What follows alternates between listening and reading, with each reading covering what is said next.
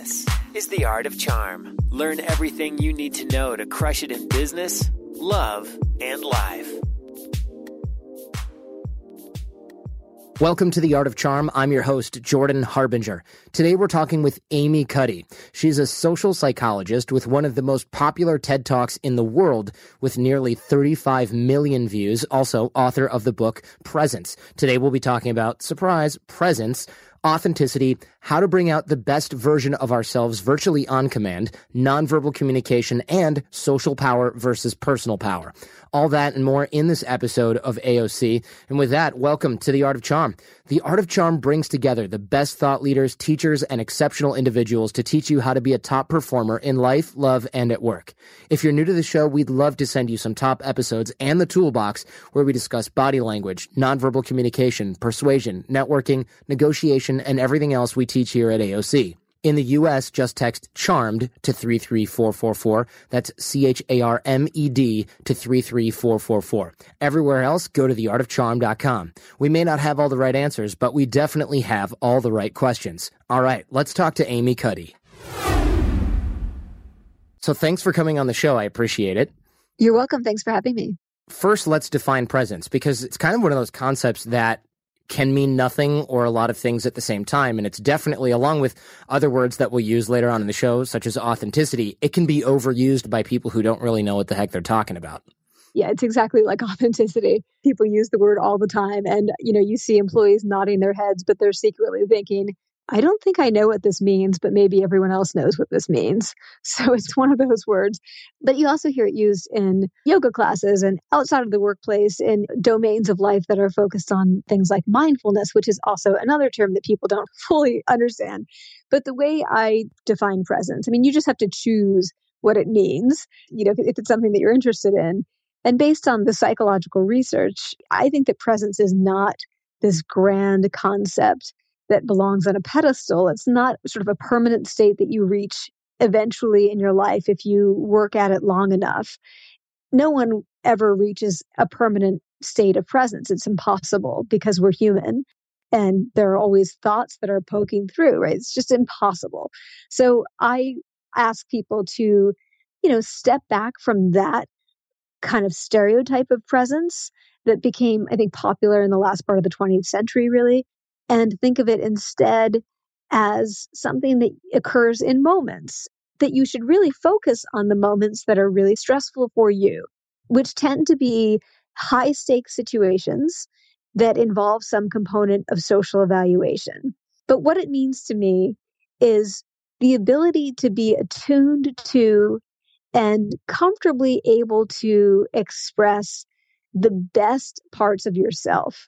It is about authenticity, but it's not about being unfiltered or loud or playing your music too loud at work. It's not that I want people to just be exactly who they are and say whatever's on their mind all the time.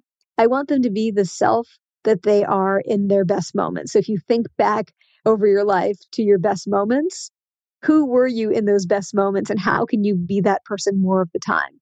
When we're able to do that, we really are able to engage with what's really happening in these stressful situations as opposed to what we fear is happening. So we're not thinking about what we think other people think of us or, what we should have said a minute ago or what might happen after this interview because it doesn't go well. We're thinking about what's actually happening and able to respond to that. And that's really what ultimately presence is. It's bringing your best self to these situations, which allows you to engage with what's really happening in a meaningful and substantive way.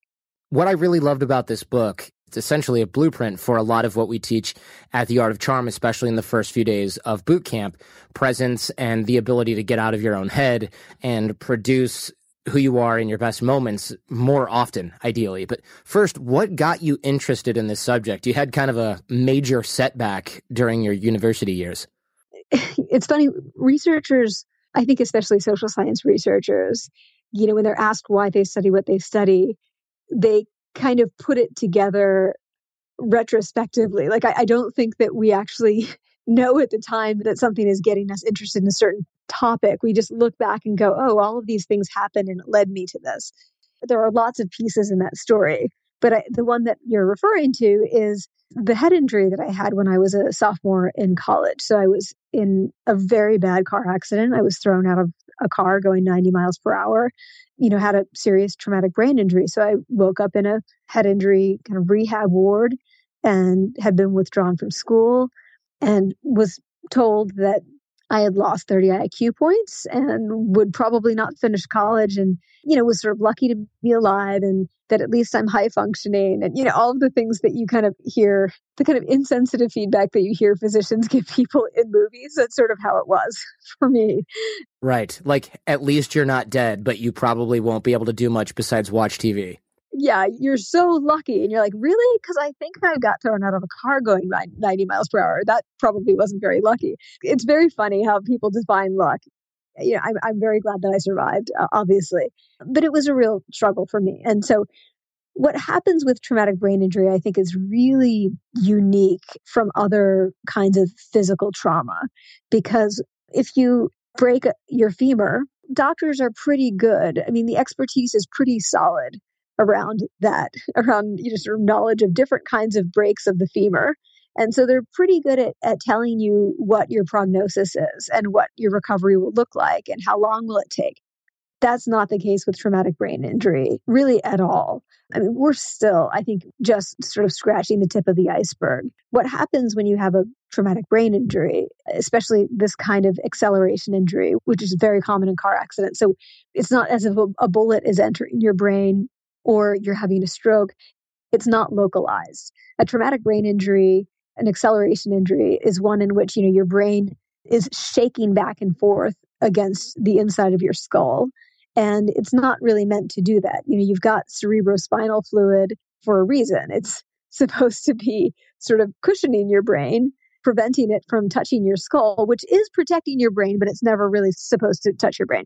What happens is because your sort of different layers of your brain are different densities, understandably, when your brain is shaking like that and hitting your skull, which they call a contrecoup injury, in addition to that, the different layers are moving at different speeds. And so they're kind of moving against each other as opposed to with each other. And that means that axonal connections throughout your brain are being stretched or torn. They call them shearing forces.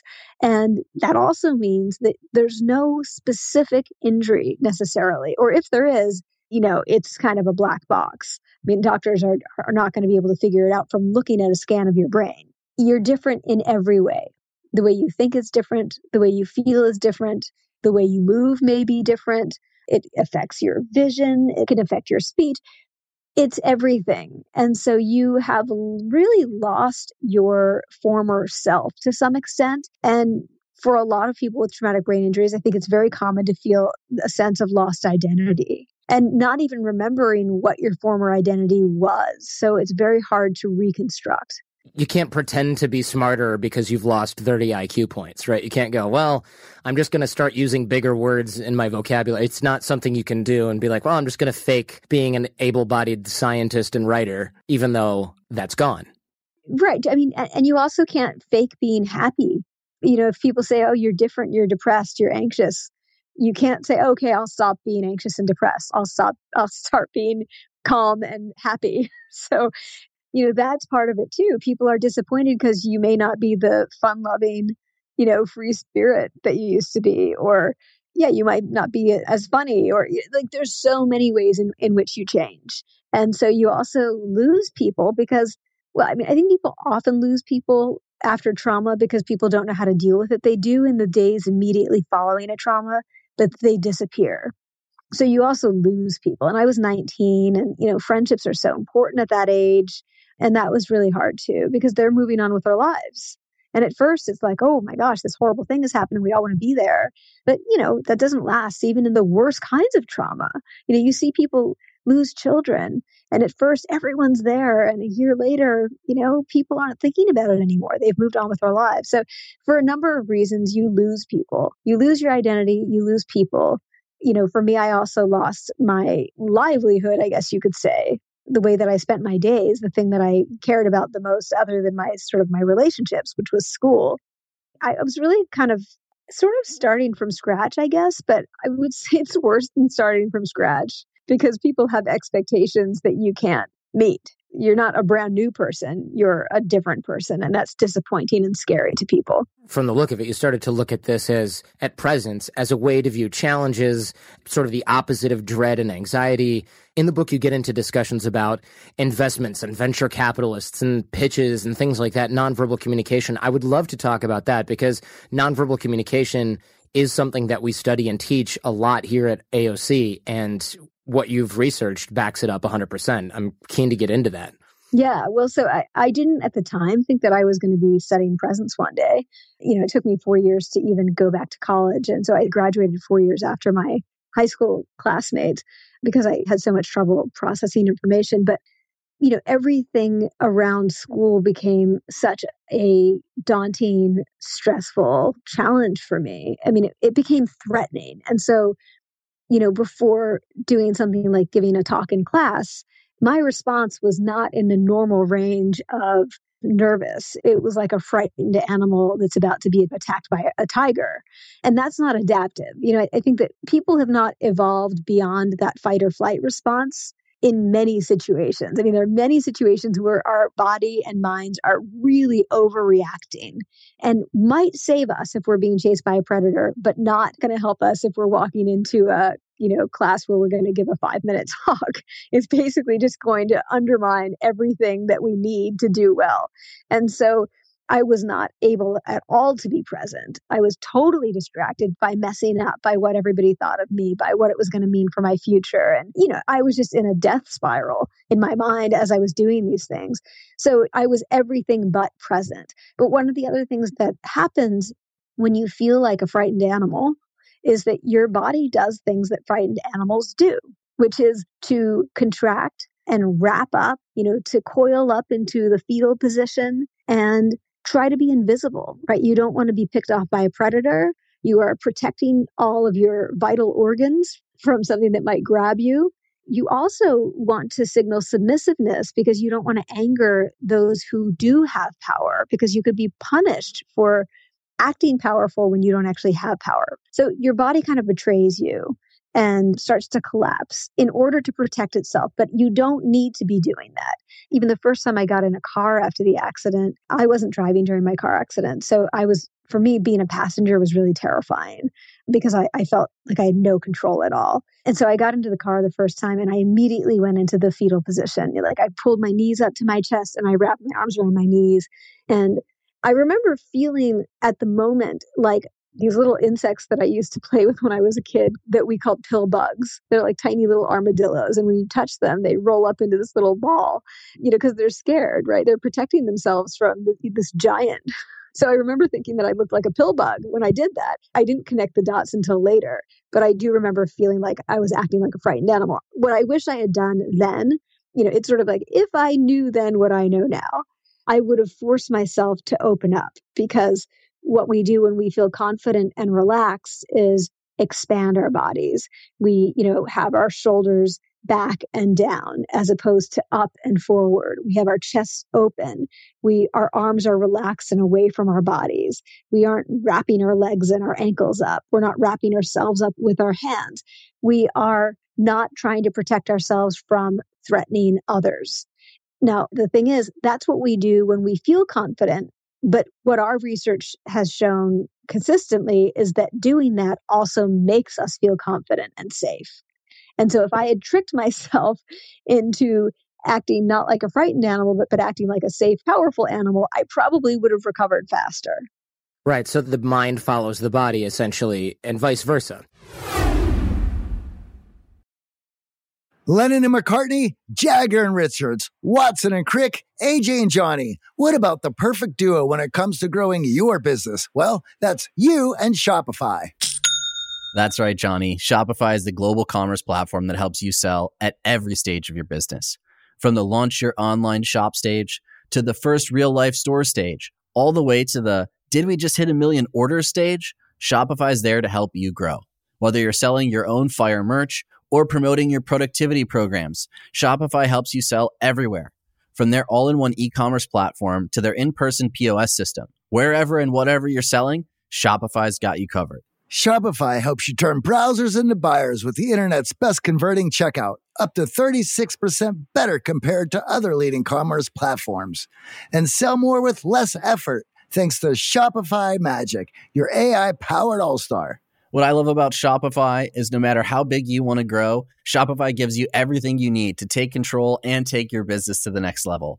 In fact, Shopify powers 10% of all e-commerce in the U.S., and Shopify is the global force behind Allbirds, Rothy's, and Brooklinen, as well as millions of other entrepreneurs of every size across 175 countries. Plus, Shopify's award-winning help is there to support your success every step of the way, because businesses that grow with Shopify.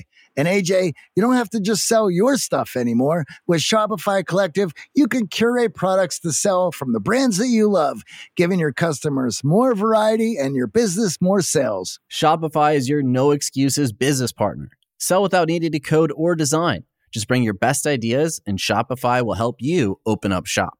Sign up for a $1 per month trial period at shopify.com/charm.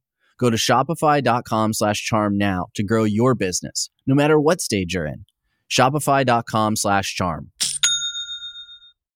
Over the last 17 years, we have launched our fair share of online courses, coaching programs, and finding the right platform has always been a challenge. They say if you do what you love, you never work a day in your life. But if you're an entrepreneur, you know the hard work that comes with it.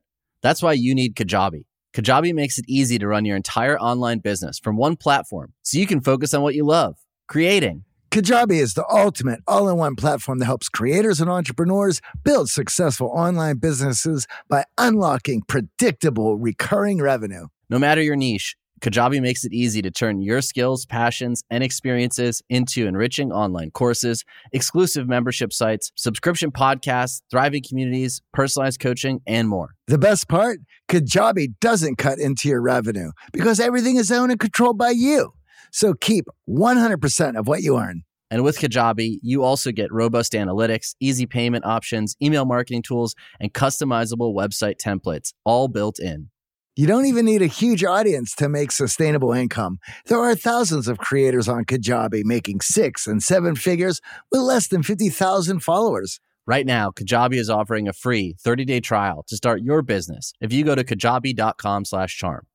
That's KAJABI.com/charm. Go to kajabi.com/charm and join the creators and entrepreneurs who have made over $7 billion. Thanks for listening and supporting the show. Now let's get back to Amy Cuddy. And it looks like in your research, you looked at some venture capital pitches, and the strongest predictor of who got the money was not the credentials or the content of the pitch. The strongest predictor of who got the money were the traits of confidence, comfort level, passionate enthusiasm. In other words, those who succeeded were fully present, and that was palpable by the investors. And that came through in nonverbal ways. How do we evaluate or demonstrate presence then? Right. That was actually a study by Lakshmi Balachandra. She looked at more than 150 venture capital pitches, and everyone had cleared a bar, right? There were no crazy ideas in this sample. So I don't mean to say that you can have a totally kooky idea and get funded. The ideas had integrity, but what predicted the outcomes were these qualities that I believe are the manifestations of being present. So yeah, confidence without arrogance, this sort of grounded enthusiasm, and also kind of harmonious verbal and nonverbal behavior. So comfortable behavior. The funny thing about presence and authenticity is that they, of course, can't be faked, right? You can't fake authenticity. It's then no longer authenticity. And when we try to, what happens is we come across in a asynchronous way. So our words don't match what our bodies are doing. So we might be telling a happy story, but our body is not doing the things that it does when it's happy. I'm giving you really broad brush examples. No, it's okay. We call that incongruence here at AOC. Sure. Okay. So it's incongruence. And that's exactly what you see, as you know, when people are lying. So the best way to tell if somebody is deceiving you intentionally is not to look at things like eye contact. It's to look for these asynchronies or for incongruence, for the leaks. Because as you know as well, when we are trying to tell one story and suppress another story, which is what we're doing when we're being inauthentic or intentionally lying. What happens is it takes enormous amount of cognitive bandwidth. You're telling one story that's really not true, and you're trying to communicate the emotions that go with this untrue story, and you're trying to suppress the true story and the emotions that go with the true story, in addition to suppressing the conflict that you feel about lying or being inauthentic, or the anxiety that you feel about not being present. That leaks out. And even if people can't articulate it, they pick up on it. They don't like it. They pull away from you when you do that. They don't trust you. It really, really undermines trust, and it makes it very difficult to connect with people. So that's one of the things that comes out. People also, when they're being inauthentic and not able to be present, another thing that they do is they convey arrogance instead of confidence. And people get those things confused. People think that that's a way to fake confidence, that arrogance is some kind of proxy for confidence. It's not. It's not the same thing. Arrogance is a smokescreen for insecurity. It's a wall that people put up when they don't want to be challenged. It's like, leave me alone. I already have all the answers. I don't need you. Well, fine. That might get you through that moment without being challenged, but I'll tell you, it does not build relationships. Those people are not going to call you back to work with you again. Right. We're trying to constantly manage that impression. When we're being authentic, we're trying to manage that impression we're making on others. And it results in a very unnatural choreography, which you said takes up too much cognitive bandwidth. And of course, it becomes just bad acting at that point. That's exactly what it is. And really, you have to be a fantastic actor to be able to pull that off. And most of the best actors can't even pull that off. It does take a lot of cognitive bandwidth. And the research shows this really clearly. The more we try to manage the impression we're making on others by focusing on what we think the others want, the worse the impression becomes that we're actually making on others, because we come across as fake. People don't like that. So I often tell people that if they want to make a better impression on others, they need to not manage the impression they're making on others, but focus on the impression they're making on themselves. Because if you feel good about yourself, if you feel confident, if you feel safe and comfortable going in, that's what comes out. That's what authentically comes out. So it's kind of a funny paradox that, to make a better impression on others, you can't actually manage the impression that you're making on others. Right. And that sounds like, is presence mostly extroversion? Because if you're constantly acting in one way, or you're constantly putting something out there in one way, that would be something that extroverts would be good at. But if it's managing the impression on yourself, actually, it seems like introverts are at least every bit as likely to demonstrate presence, or possibly even better at doing so. And this is something I feel very strongly about. I mean, I am an extrovert, but one of my best friends is the leader and spokesperson of the introverts, Susan Cain, who wrote Quiet. And she and I absolutely 100% are in alignment about this. She's given a voice to introverts by allowing them to be who they are. And by liberating them, by getting rid of this sort of extrovert ideal and introvert stigma, introverts are much better able to be present and not feel distracted or feel like imposters. I don't think that extroverts have any advantage here. I think that that is a misunderstanding that we have that kind of comes out of the Dale Carnegie tradition, where, it's about winning friends and influencing people and being charismatic. And it's almost like smoke and mirrors, like keep them entertained and they won't be able to see where the weaknesses are. And I think we've moved beyond that era. It's not just the work that I'm doing, but if you look at the work by Brene Brown and writing by Liz Gilbert and Cheryl Strayed and Susan Cain and Simon Sinek, and all of this work is not about being this sort of magnetic, charismatic figure who's keeping everyone entertained. And it's not about being fearless. It's about pushing through your fears long enough to show people who you are. I think that's where the rubber hits the road. People then walk away from those situations feeling that they did the best they could, and they can accept whatever the outcome is because they know that they showed up.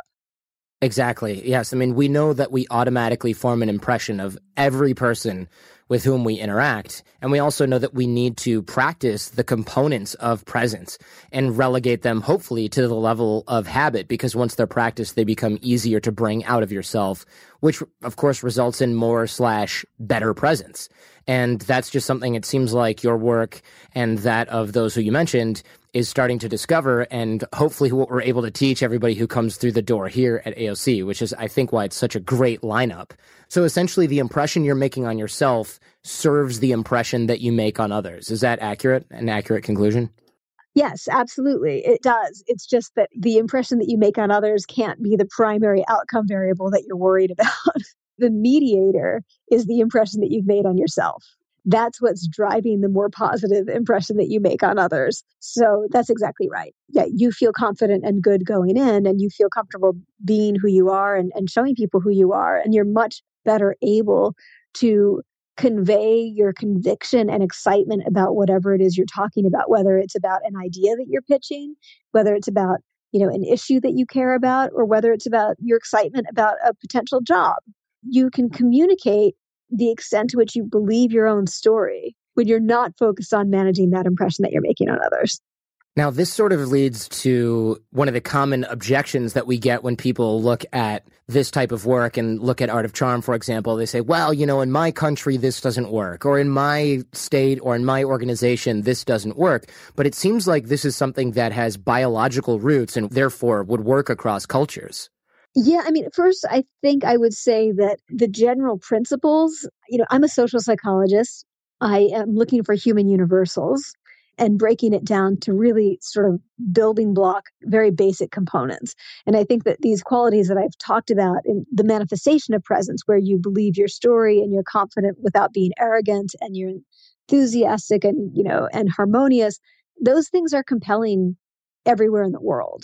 Now, exactly what they look like is going to differ because the sort of paint colors differ, right? That the framework is the same. The specific elements of the picture might differ from culture to culture.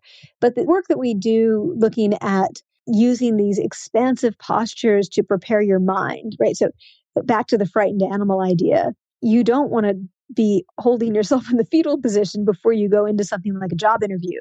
You want to be holding yourself in an expansive, open way. You want to be taking up your fair share of space, because that is then signaling to your mind and your nervous system, not that those things are separate, but sometimes I feel like I need to say it that way.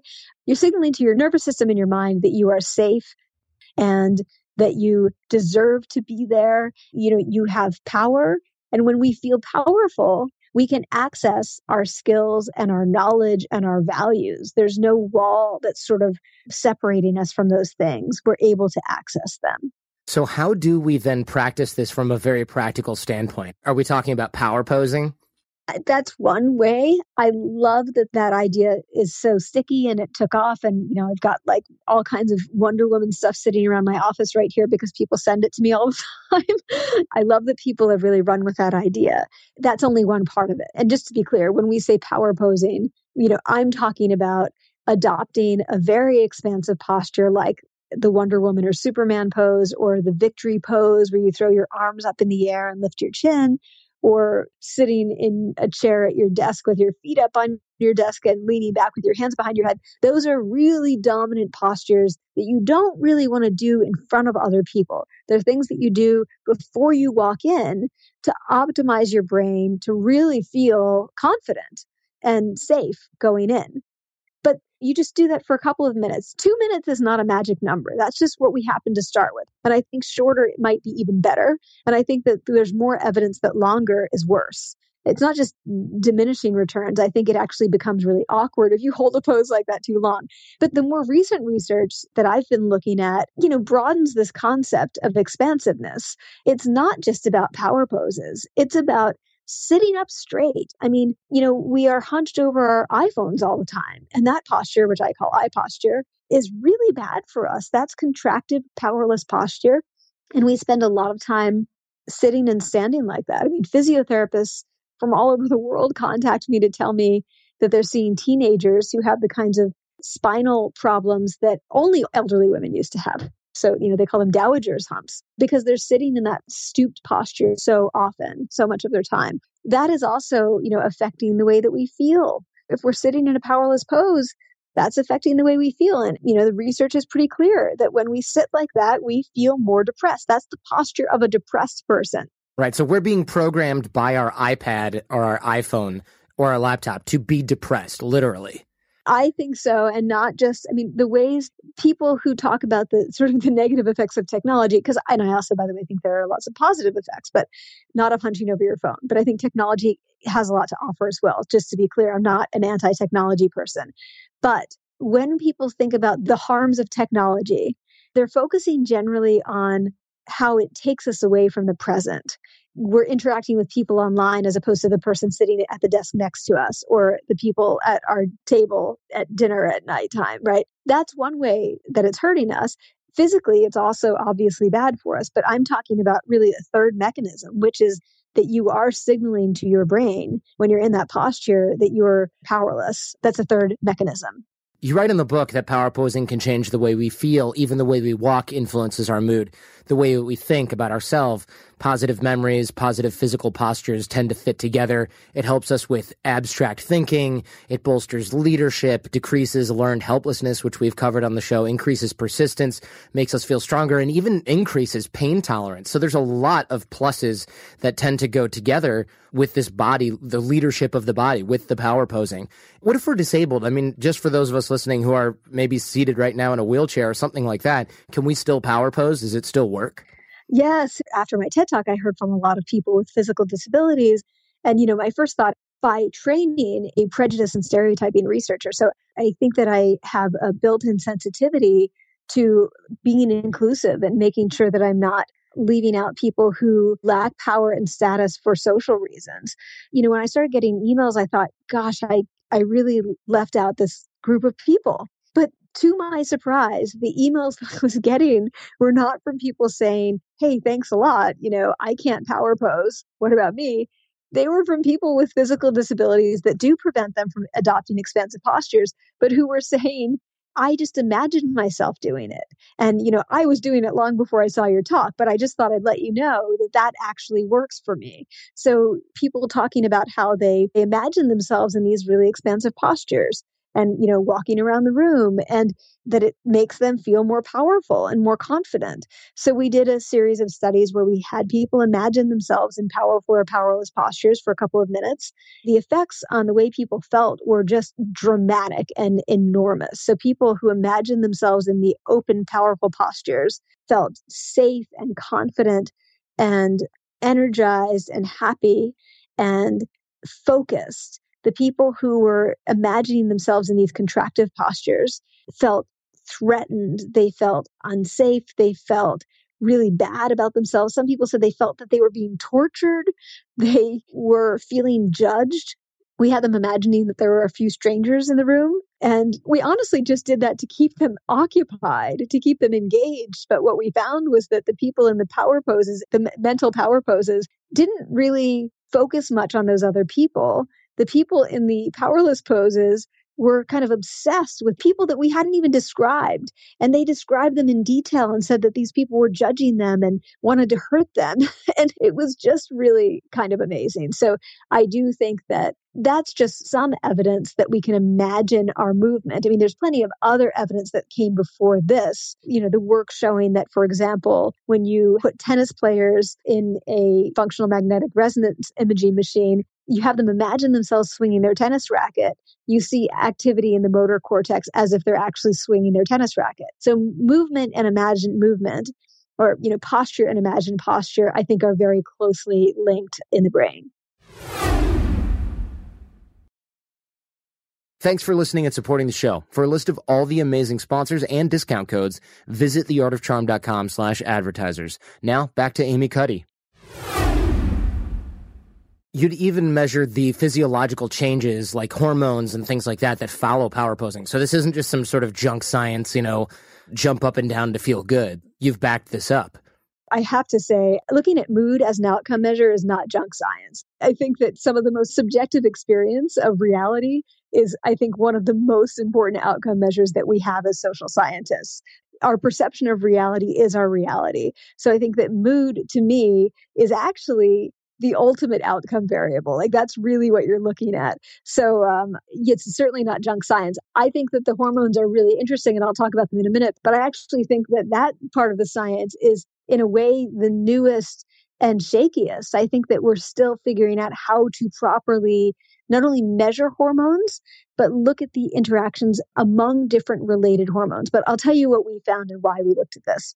In the animal kingdom, back to the primate world, what you see is that alphas have relatively high testosterone, which is the dominance hormone, and relatively low cortisol, which is the stress hormone. That's also true in the human world. So people who have a lot of formal power, social power, tend to have high testosterone and low cortisol. This is true for women and men. But you also see that that's not just a predictor of who acquires power. People's hormone levels change after they have acquired power. So it's both a cause and an outcome of having power. So when a new alpha takes over in a primate hierarchy, within a few days, you see an elevation in that individual's testosterone and a drop in his cortisol, and that's fairly stable. But, what that is telling us is that these hormones that are related to assertiveness and confidence, and cortisol, which is related to stress, when you have high testosterone and low cortisol, you basically have a person who is confident and assertive, but not threatened and stress reactive and fearful. So that's kind of the ideal hormone profile for a leader. What we decided to do is look at whether role changes can change these hormones. Could you also change these hormones by changing people's body language? So by sort of tricking the brain into believing that it actually is powerful. So we looked at changes in these hormones, and what we found in a majority female sample was that 2 minutes of power posing versus 2 minutes of low power posing caused a significant increase in testosterone and a significant decrease in cortisol. Low power posing did exactly the opposite. That's pretty interesting physiological marker of power. And it really shows that this is something happening within the self as opposed to in response to some social cue. Because these people are in a room alone. It's not that they're standing in a powerful pose and people are treating them as if they're powerful and that's changing the hormones. This is happening when they are in a room alone, which is really interesting. That is interesting, and it flies in the face of what you see a lot of these college-age guys doing, just to pick on them for a second. A lot of them walk around with the muscly arms or the sort of fake dominant walk, or they're taking up not just a lot of space, but too much space, kind of overcompensating for insecurity.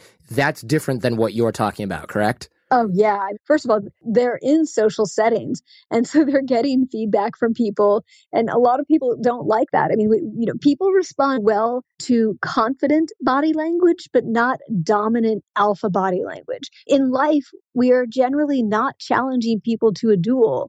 We're trying to connect with them. We want to convey confidence, but we also want to convey trustworthiness and openness and engagement and interest. So I think that when you see, I'm sure that this is one of the few pieces of this that's actually quite gendered. When you see guys walking around that way, I'm not sure that it's giving them the same benefits as, standing alone in a room in a powerful posture. This sort of dovetails nicely into social power versus personal power. What's the difference between these two things? Social power is sort of the kind of power that people think of when they think of the word power. So when I say the word power, a lot of people say, and I do a word association and just say free associate. What's the next word you think of? People say corruption, which is pretty troubling, especially in a presidential election year. But social power is power over others, or power over others' access to necessary resources. So or disproportionate control of resources. Personal power is power over the self. It's power over the resources that you possess within yourself, your knowledge, your talents, your skills, your values, your personality. That's what personal power is. It's not zero sum. It's infinite. Everyone can feel personally powerful without taking any power away from anyone else. Social power is zero sum. It's fixed, right? If you're in a community, generally, the more power one person has, the less power some other people have. I think it's a much healthier kind of power, and it's a kind of power that you don't need formal resources or status to have. So I've met some really powerful people who don't have money, and they don't have status, and they don't have fancy jobs, but they have a lot of personal power. And I've also met people who have a lot of social power and very little personal power. How do we build our personal power then? Or how do we work on that or demonstrate that in a healthy way? I think that we've talked about posture and just carrying yourself with a sense of pride. You mentioned walking. So we've talked about sitting and we've talked about how you hold yourself, but Even the way we move is feeding back information to us about how powerful we feel. And, we find that people feel more powerful and appear more powerful when they take longer strides, when they swing their arms more, when they have more vertical bounce in their step. So when people feel powerful, not only are they expanding in a postural way, they're also moving in a more expansive way. So that's one little trick. But one of the things I really like, one of the exercises that I think is really promising and has been shown to be effective in literally hundreds of studies in different domains, is the practice of real self-affirmation. And let me describe what that is, because it's not what a lot of people think it is. I'm good enough, I'm smart enough, and doggone it, people like me. Not that kind of affirmation. Okay. Stuart Smalley, yeah, I'm good enough, I'm smart enough, doggone it, people like me. That doesn't work. And it doesn't work because if you feel bad about yourself and you tell yourself, no, actually, I'm great, now you're just lying to yourself and you know it. So you feel worse. It backfires. It makes the anxiety worse, which is what was funny about that skit, because by the end, he'd be saying, I am in a shame spiral and I will die homeless and penniless and overweight. No one will ever love me and I'm a fraud. Real self-affirmation is not telling yourself you're good at things that you don't believe you're good at in that moment. Like you can't say, I'm going to be the best downhill skier in the world if you've never skied. Like that's just stupid, right? That's a death wish. It doesn't work that way. Real self-affirmation involves identifying the things that make you who you are. So if, somebody said, what makes you you? What are your core values? What are the things that you most care about? You list, the top 3 or 5 of those things, choose the first 1 or 2 and reflect on those. You can do it in writing. You can do it in a conversation with somebody, but reflect first on why it matters to you so much. So say, you really value creativity and art. That's just a core value to you. And without that, you would just be a different person. Reflect first on why that matters to you. What is it that's so meaningful to you about those things? And then write about a time when you really were able to express that part of yourself and how that felt. That is self-affirmation. Self-affirmation theory was developed by Claude Steele, a professor at Stanford University, who is, just world-renowned for many different programs of research. And he has shown consistently with his collaborators that when people do this simple task, it is as simple as I just explained. They are significantly less stressed in stressful situations, like, say, taking a math test or, a midterm or a final exam. They show lower stress physiologically in things like their cortisol levels, their epinephrine levels, their alpha amylase levels, all, hormones related to stress, and they perform significantly better. Now, the funny thing about it is that the self-affirmation that they did had nothing to do with the stressful domain, right? So you say you just self-affirmed about your sort of love of art, and then you go in and take a math test and you do better on the math test than if you hadn't done that. It doesn't matter that those things are unrelated, because the mechanism is that you have affirmed to yourself who you are. And that is solid. That's an anchor. You've anchored yourself in your true identity. And you know that no matter what happens on that math exam or whatever it is, when you leave, you're still going to be that same person. You still will love these things. And it's pretty wonderful. It's a really great way for people to start getting a sense of who they are. And when you know who you are, you know what are the resources that you possess that you want to be in touch with, right? So that is a step toward becoming more personally powerful. And the more you practice staying in touch with those things, and when it's appropriate, expressing those parts of yourself, the more personally powerful you feel on a day-to-day basis. You wrote that your boldest self emerges through the experience of having full access to your values, traits, and strengths, knowing that you can autonomously and sincerely express them through your actions and interactions. In other words, it sounds like authenticity, or the authentic self, is an experience. It's a state, not a trait. Yes, the authentic self is definitely a state, not a trait. I mean, the authentic self, we are not our authentic selves all the time. If we were, we wouldn't be talking about this word. It wouldn't even be a thing. It's an experience that we have, and we know when we feel authentic. We know it's satisfying. We feel seen. We connect with people. My husband is Australian, and in Australia, they have this term D&M, or deep and meaningful. And it's used to refer to like late night conversations that you have when you're an undergrad in college, where you bond with somebody. Those are those authentic moments, when you're really experiencing your authentic self and connecting with somebody else's authentic self. And you form such an incredible bond in those moments. It's kind of euphoric. It can be an aphrodisiac. It's very, very powerful at connecting us with ourselves and also connecting us with each other. Sure. When we teach rapport at boot camp, we talk a lot about how revealing ourselves allows other people to actually be vulnerable and show themselves. And it sounds like that's what you're referring to here. That's huge for me. It's not something that I was thinking about when I started writing this book, but it's something that I came to in the process of, studying these constructs.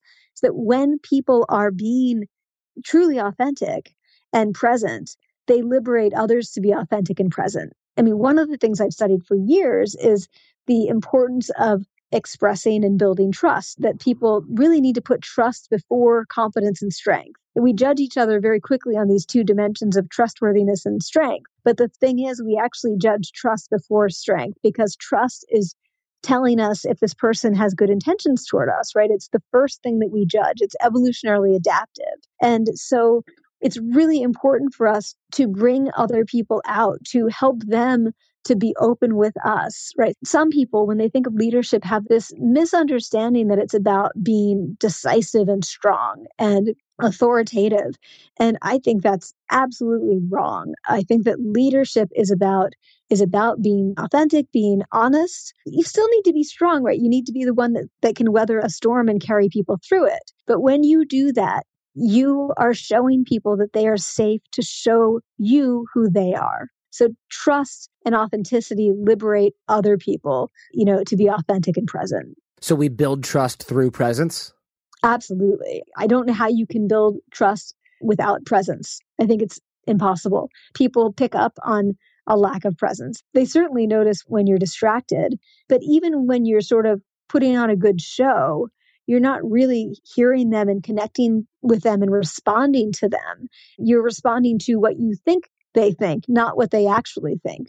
You're not engaging at a deep level. In order to really make progress on, I think, often very difficult, seemingly intractable issues, we need to be present with people, even if they're people who we have real deep conflict with. The best way to resolve conflict is to be able to be there and be present and, really show up and listen to what the other person is saying. I mean, the only way to resolve conflict is to understand each other, not to go in with these preconceptions about what they think, which are biased by emotion, but to actually go in and listen to what they think. And, the only way to do that is to actually be present. Perfect. Thanks so much, Amy. Is there anything else that I haven't asked you that you want to make sure you deliver to the AOC fam?